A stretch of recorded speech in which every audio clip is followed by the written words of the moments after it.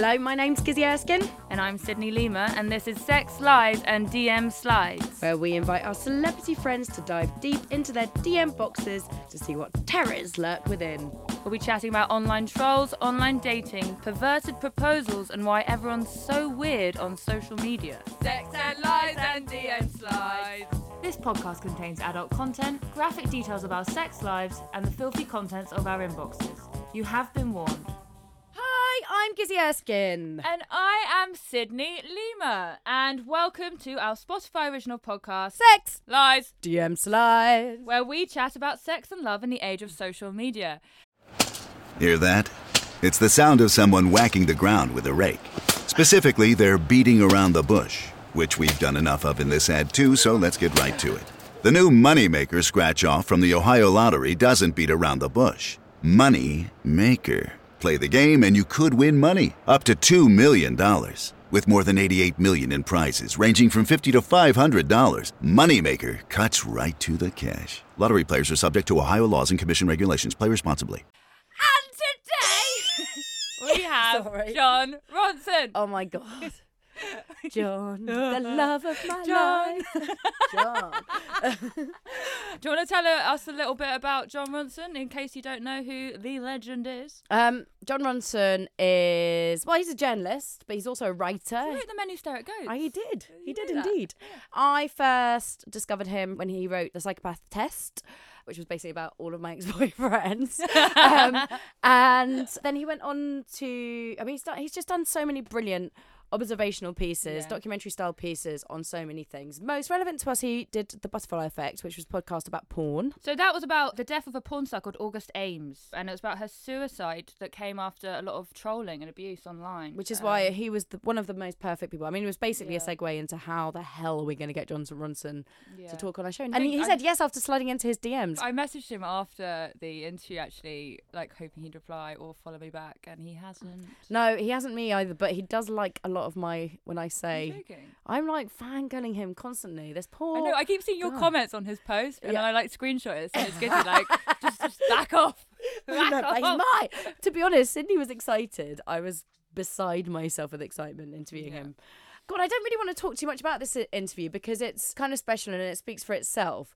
But what I do want to talk to you about, something happened to me this week that was... Whew, it made me stop in my tracks. So I heard this week a friend's child, she's 13. There's a girl in her school whose mum's taken her for her first Brazilian wax. Oh my God, fuck off. 13 years old. Fuck off. That freaks me out. That is so chilling to me. Oh my God, no, I actually feel a bit sick. And the reason I wanted to bring it up to you is because, and I'm really sorry to expose you quite like this, is because you, to me, were my absolute hero. Because you don't know what I'm about to say. Where one of the first times that I hung out with Sydney and saw her fanny, she's got. That wasn't one of the first times. Yeah, she has pubes. I'm sorry, I'm saying. No, this is why I'm more like upset about this 13-year-old having Brazilian, because I got like kind of shamed when I was growing up as a teenager because I didn't get the memo with regards to like lack of pubes, and just kept on keeping on with my pubes. No, it was like a militant decision. These are my pubes, and I'm sticking no, it wasn't. with them. It was more of like I didn't like. I mean, I kind of was aware, like maybe when I was like 16 from porn, that like no one had any pubes. But then that creeped me. It did creep me out even as a teenager. But how strong-minded? Because I think your generation has been far more exposed to porn. I mean, listen, we all watch porn, and by the most part, I think almost you've started a trend. I'm certainly first started the pube trend. It's all down to Sydney that you see pubes in porn. No, but when I started watching porn, there were pubes. Then pubes vanished for a good 20 years, I reckon, and they're starting to make a comeback. Yeah, because also like it opens up the question like, what is like kind of pube maintenance? Who's it for? Is it for you or is it for your partner? Or whatever. Or in this case, it's for your mum. No, but like this is the thing. It's like if you're 13, is that like is she kind of She's posing her conducive own. in her sexuality. Absolutely. Is that the right word? Yeah, I mean, the fact is, I was told to shave my legs, so let's rethink Oh, this. yeah, true. I mean, I shaved my legs from 13. Yeah, I was told to tidy up down there. I was certainly not told what shape to have. I didn't get that memo. memo. Literally, like, I had boyfriends being like, oh, she's really hairy. Really? I'm such a product of the 90s. I've got a landing strip, which is very neat and slightly shaved underneath, and that's what I've always had. Every so often I'll take it off and start again. But that's just a habitual part, and I think that there is something to be said about pube eras. Well, I had a boyfriend who was like a lot older than me. He was about 30 and I was like 20. We were outside like having lunch once, dinner maybe, or I don't know, it doesn't matter, it's not part of the story.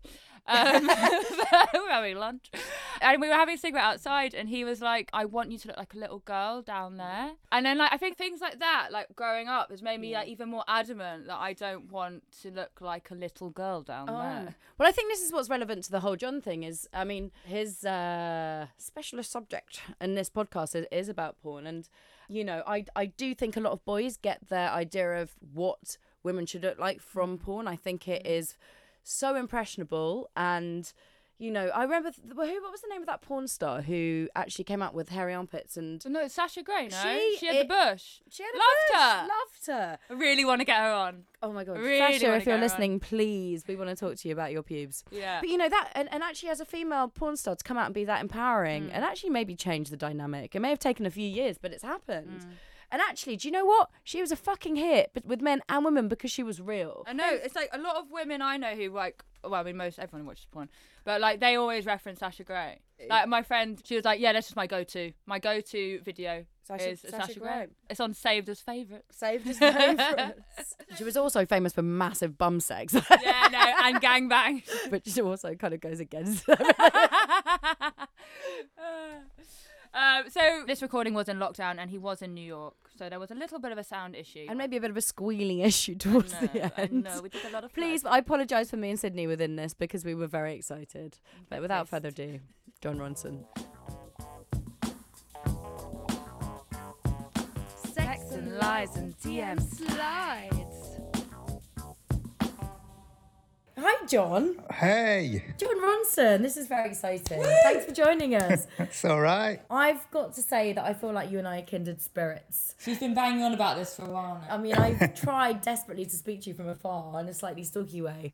And finally, I managed to just lure you in through the joys of the internet, which is quite ironic because this is what our show's about. But listen, whether it was the crazy conspiracy theorists in your first book, Adventures with Extremists, to the psychopaths and my Bible into how to choose a boyfriend, the psychopath You haven't done very well with that one. it's terrible. It's not serving me at all. You found yourselves in fairly odd situations, siphoning out the weird and the wonderful in life's box of curiosities and oddities. Do you feel like you are the weirdo, or that you're like into the weirdos? You know, the true answer to that is I consider myself a kind of egalitarian, so I consider myself on exactly the same level as most of the people I interview, be they weird or not. I don't know, when I started out, I felt, I suppose, a little bit superior to the people I was chronicling.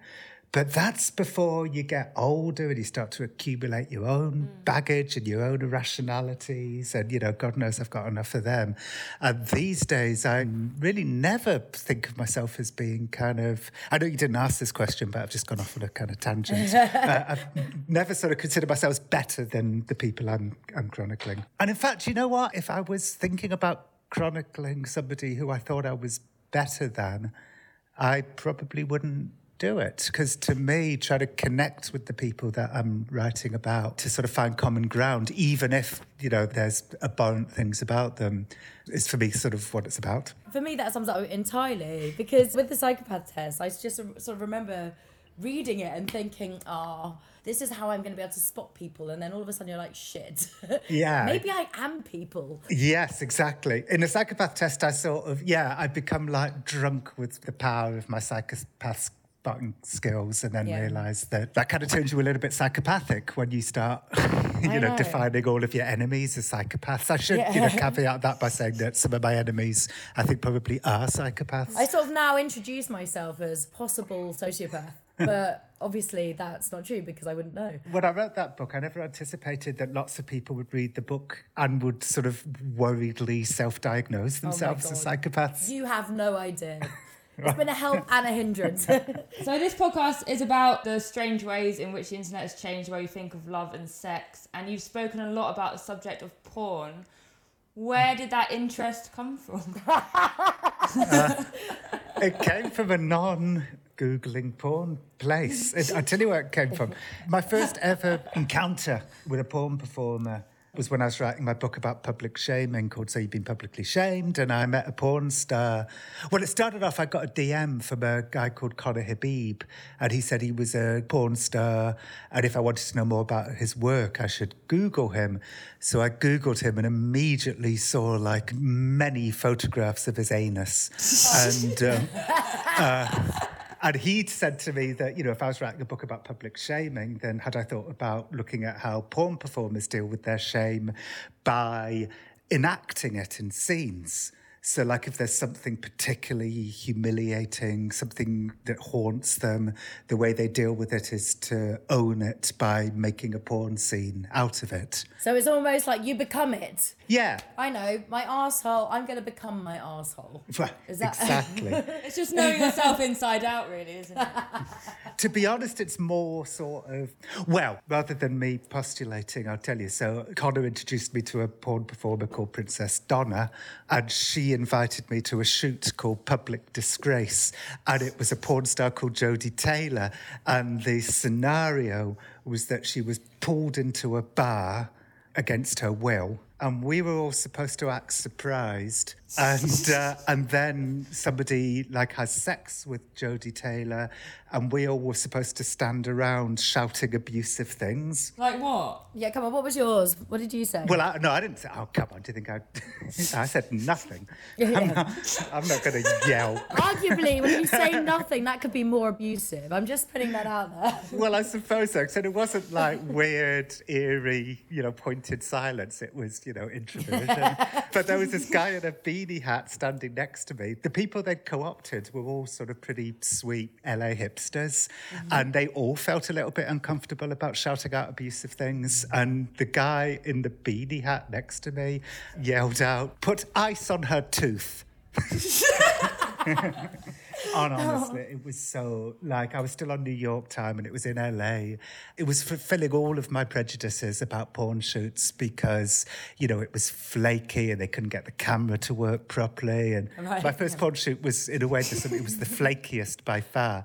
And it was still going on, like, at midnight. They'd barely shot anything, which was 3 a.m. in New York. So I was exhausted. So, you know, I found myself thinking, you know, please ejaculate so I can go to sleep. God, I thought that so many times. Right? So anyway, when I met Princess Donna, either that night or the night after, I can't remember, it was in the lobby of Chateau Marmont Hotel in Los Angeles. That's where I'd arranged to meet her. And as I walked towards her, the receptionist, who I presume, you know, it was kind of obvious that she worked in porn in some capacity because she was dressed very pornily. Not like, she was just like in a sort of tight dress and big high heels, whereas everybody else at the Chateau Marmont was wearing, like, you know, hoodies and greys and, you know, the sort of the burkas of the hipsters, hoodies with hoods. The Hollywood baseball cap. Yeah, totally. Which is, by the way, exactly what I wear all the time. and I noticed the receptionist looking at Princess Donna, and the look on his face was one of contempt. He was obviously thinking, what is this porn person doing in my vicinity? And that look really stayed with me. It sort of felt like a hypocritical look. So I thought, I'm always interested in seeing a moment of hypocrisy. For some reason, hypocrisy lights my fire. So it was that look that made me want to investigate the porn community. That was the kind of origin moment. Was this, okay, so I was researching this earlier. The Butterfly Effect tells the story of how the explosion of the internet starts, like how Pornhub disempowered porn performers by sucking out all the money from the industry and sending it directly to Silicon Valley. Yes. Is this specific to porn, or is this just a story of our age? Oh, no. After the hypocritical look on the face of the receptionist at the Chateau Marmont, I started, like, researching the industry, just thought, what, is there any stories here I can tell? And yeah, the story I discovered was that everybody in the porn community hated a man called Fabian. And Fabian was the man who gave the world Pornhub. And yeah, because of Fabian's... It wasn't his invention, but it was him who made Pornhub the monolith it is today. And because of Pornhub, thousands of people in the San Fernando Valley got much poorer, and Fabian got much richer, to the extent that he ended up having 18 cars and an aquarium that was so big it needed a diver to come and clean the coral reef. Whereas the porn people in the valley, had to start escorting and finding other ways to make money. So I thought, okay, that's my story, because as you say, it's not just porn, it's everything, right? It's music, it's taxis. You see sort of amoral tech bros coming into every industry and getting rich at other people's expense. I mean, this is it. We're all unpaid content slaves of the Silicon Valley. So. Right. Well, I got paid for my last Instagram post, so I don't know about you. Actually, so did I.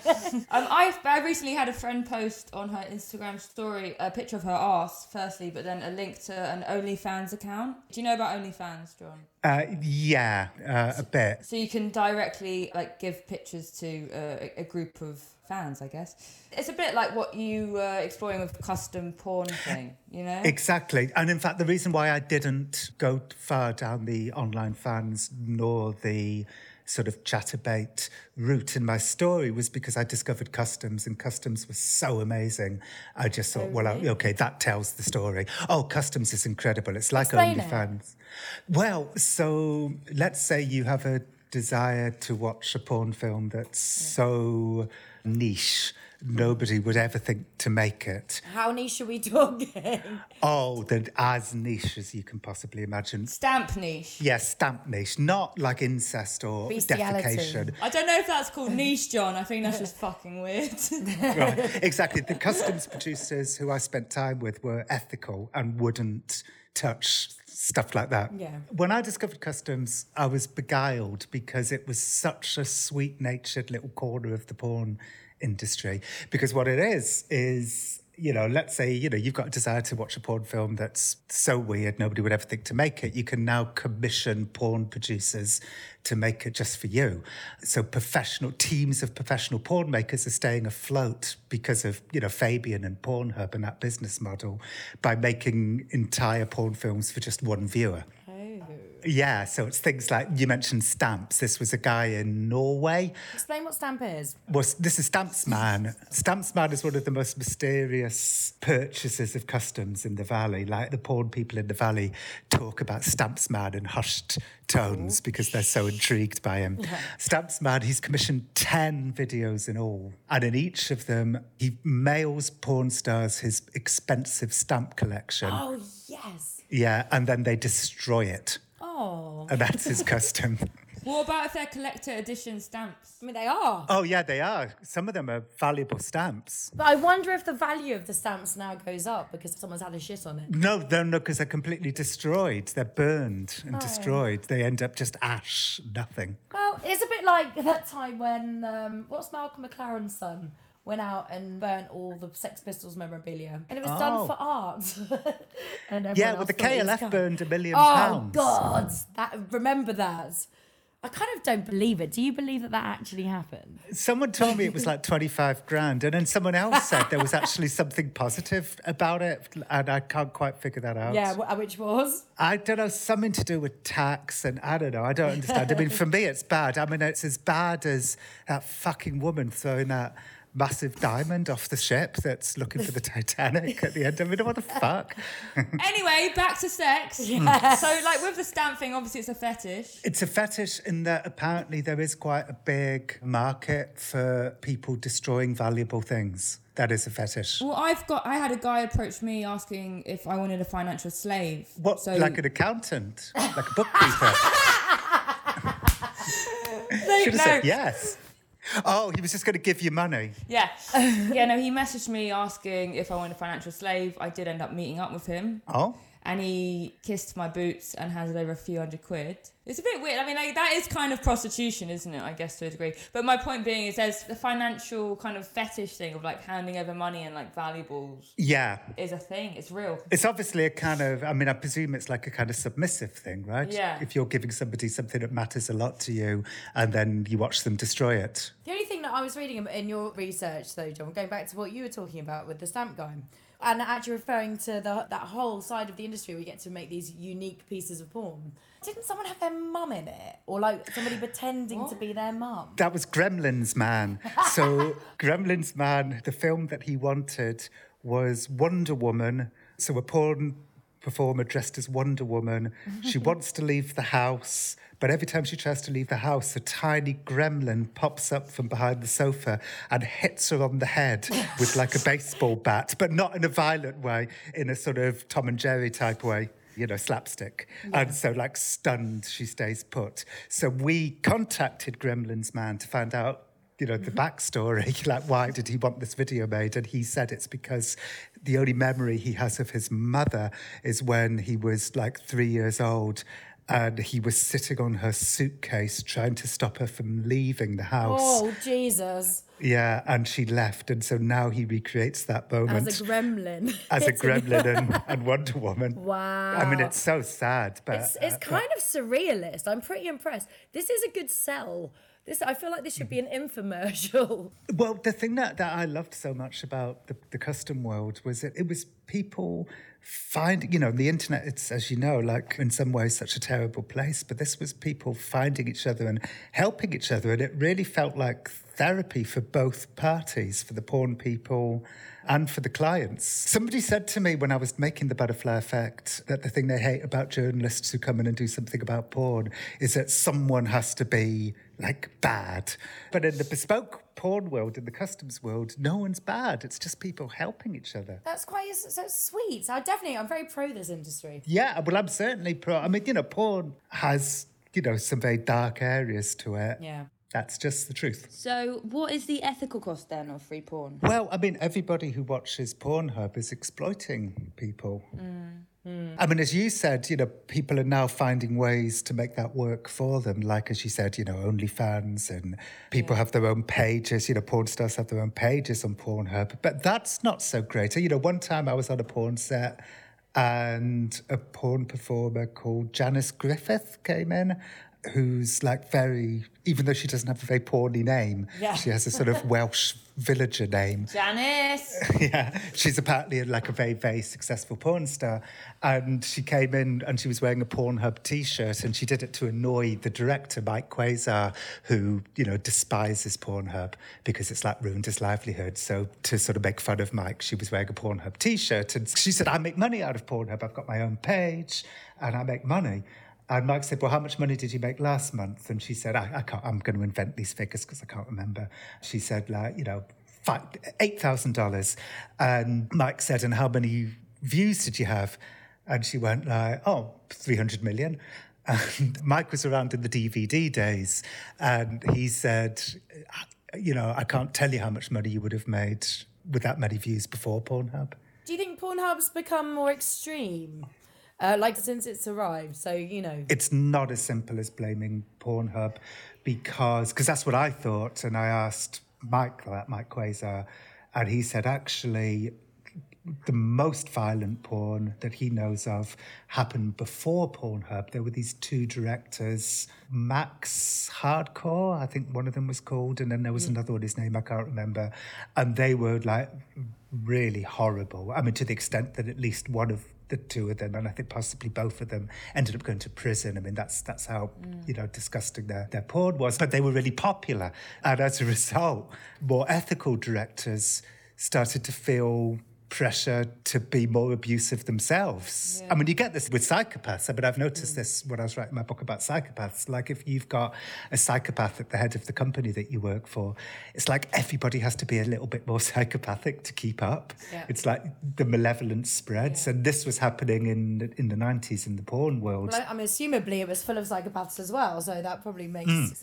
Yes, yeah. In fact, I've got a funny porn psychopath story if you'd like to hear it. Yes, I would. Okay. So there was one particular producer who I met. He was such a sweetie. He was like kind of nebbishy and just, kind of adorable.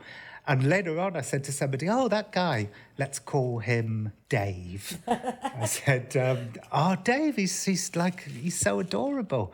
And the guy said, "Oh, no, Dave's a psychopath. He was mirroring you." Oh. Yeah, meaning, he was copying me to make me like him so he could potentially manipulate me if he wanted to. And this was post the psychopath test. It's so interesting that you should say that. Psychopaths and narcissists are so good at it that even if you've written a fucking book on the subject, you can still be suckered. Yeah. That's fascinating to me. Like, I've been suckered more than once by psychopaths, and that's after I wrote that book. So me and Gizzi, I think it's safe to say we've dated our fair share of psychopaths. Mm-hmm. What is the difference then between a psychopath and a narcissist? Because they seem pretty similar. Psychopaths and narcissists, like extreme malevolent narcissists, what they do is really, really similar.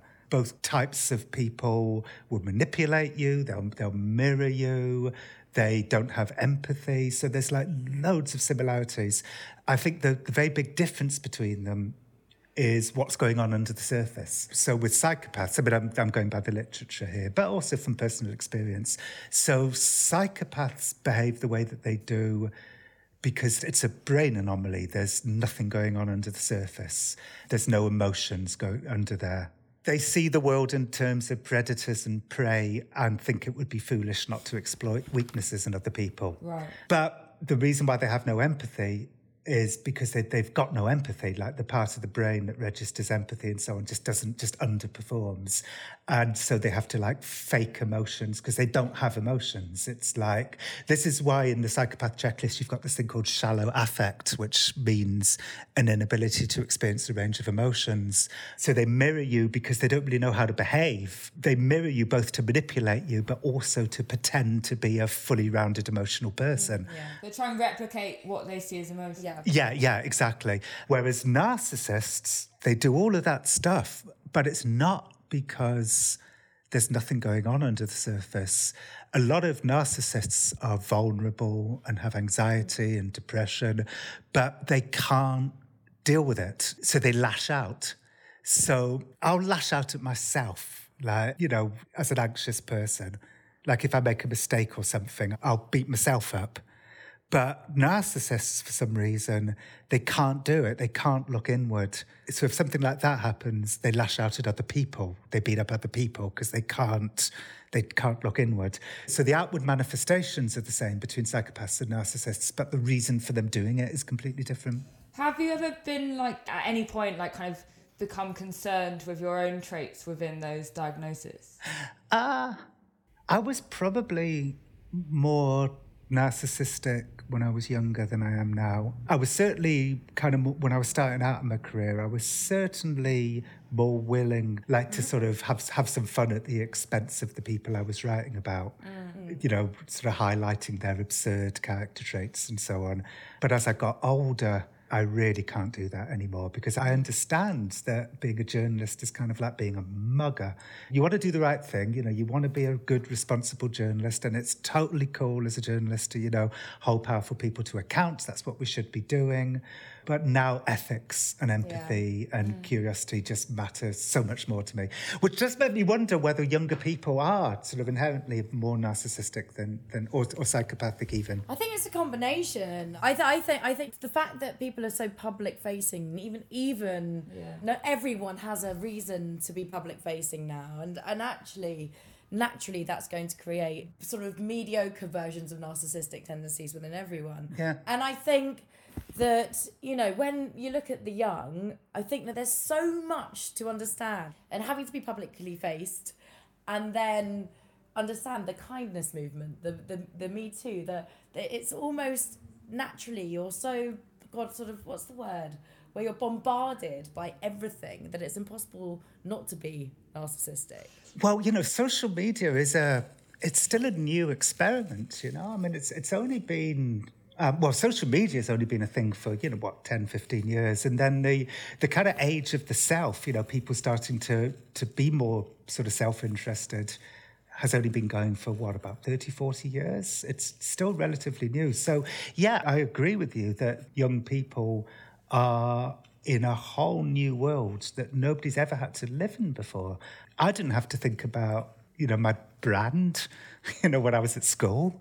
Maybe I should have thought about it a little bit more. I wouldn't be beaten up quite so much. But, the fact is, I didn't have to worry about how I came over on the internet when I was a kid.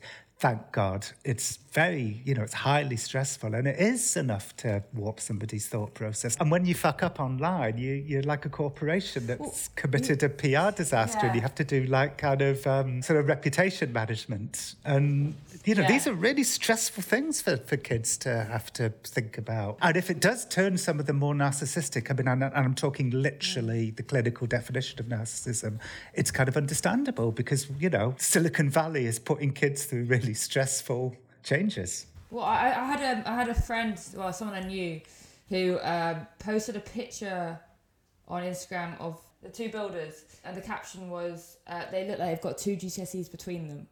And it went viral. I think I remember that. Yeah, and she basically, as a result, she was hated on for fucking ages. Because it was like a white female saying something about the working class who everyone assumed was from an upper class background at the time, and that was also gave more gravitas to their shaming of her. Exactly, because the worst thing you can do is misuse your privilege, which I think itself is really troublesome because it means that, the phrase misuse of privilege has pretty much become a free pass to tear whoever we like apart because, pretty much everyone is privileged and, or can be defined as being privileged if you want to define them that way for nefarious intent. I can't help but find this quite personal because I was very good friends with Caroline Flack.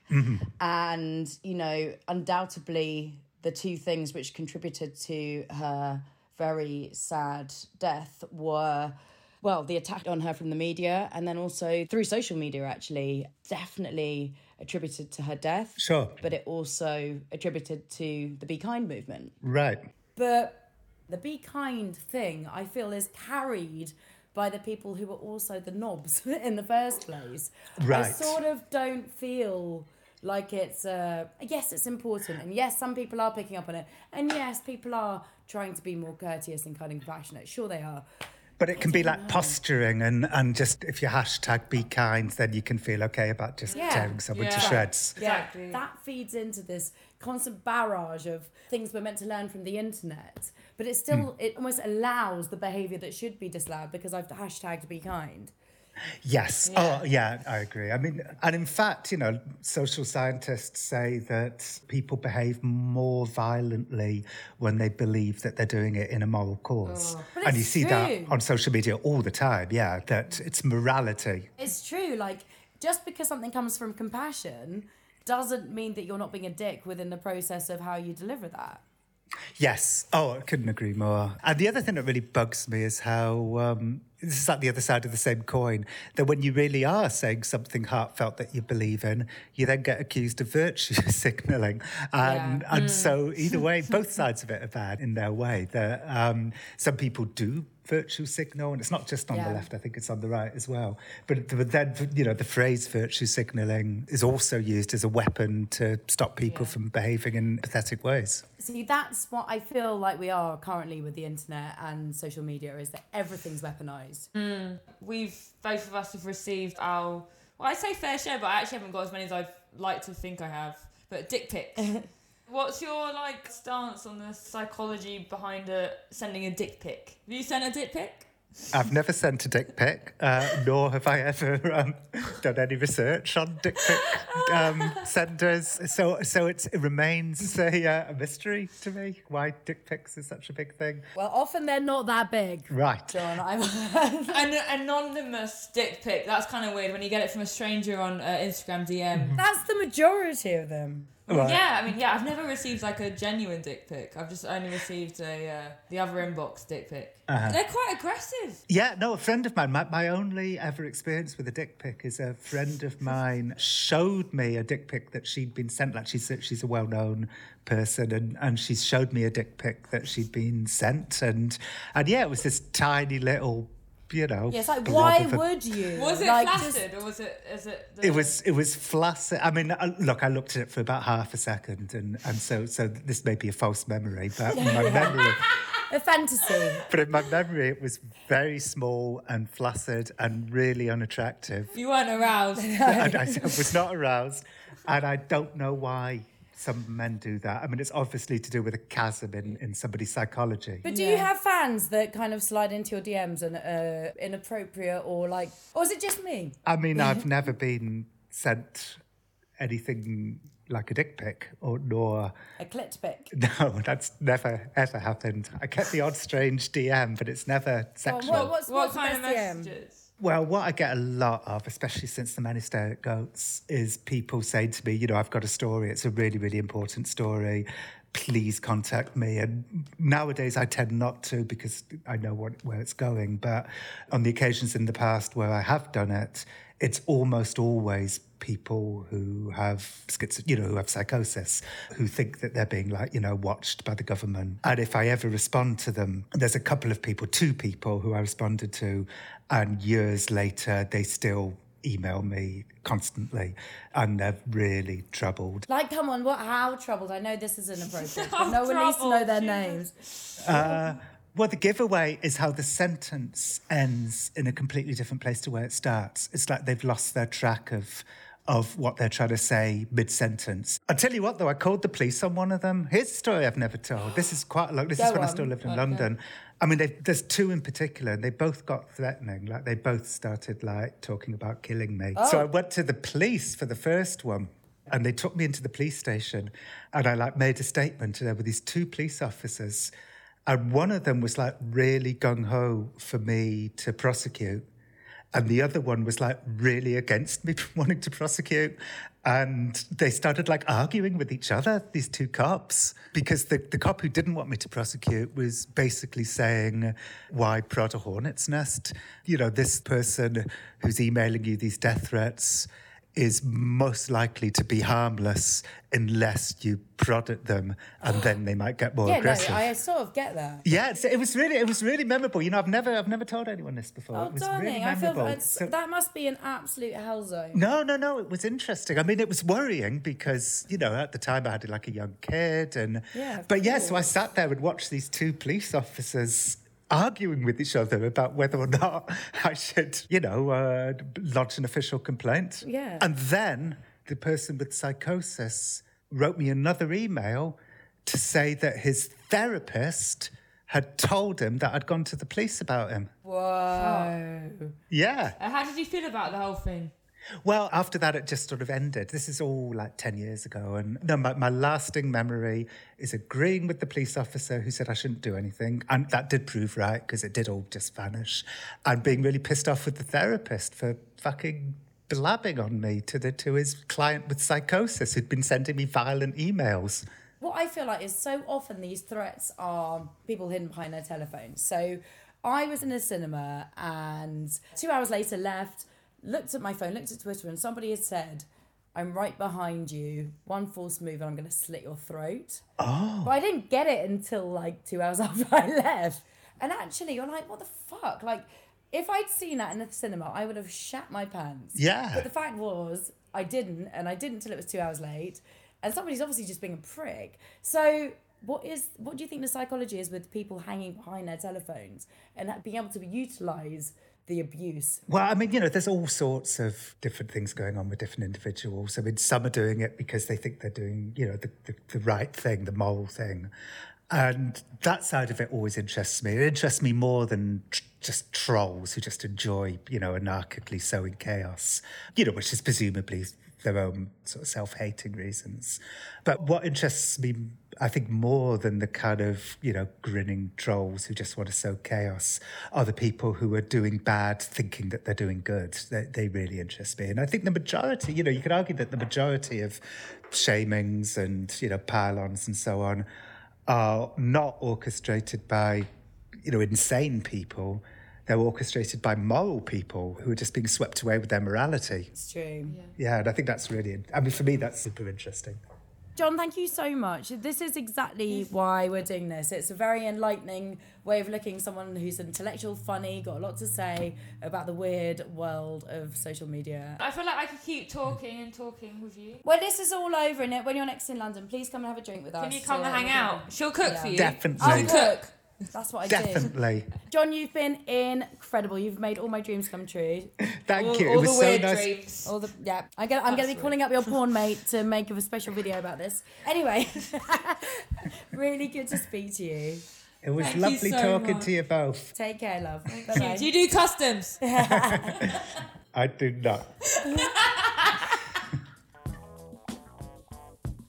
Thank you for listening to our Spotify original podcast, Sex, Lies and DM Slides. Please follow us on Spotify and tell all your mates about it if you enjoyed it. And if you have any weird and wonderful sex lies and DM slide stories of your own, do slide into our DMs at Sydney Lima and at Gizzi Erskine. No dick pics, please. Also follow us on Twitter and Instagram at Sex, Lies, DM Slides. This Spotify original podcast is a Hayden Prowse production, edited by Matt and Scott at Podmonkey. With music by Free Seed Films. Our executive producers at Spotify are Rachel Simpson and Alexandra Ady.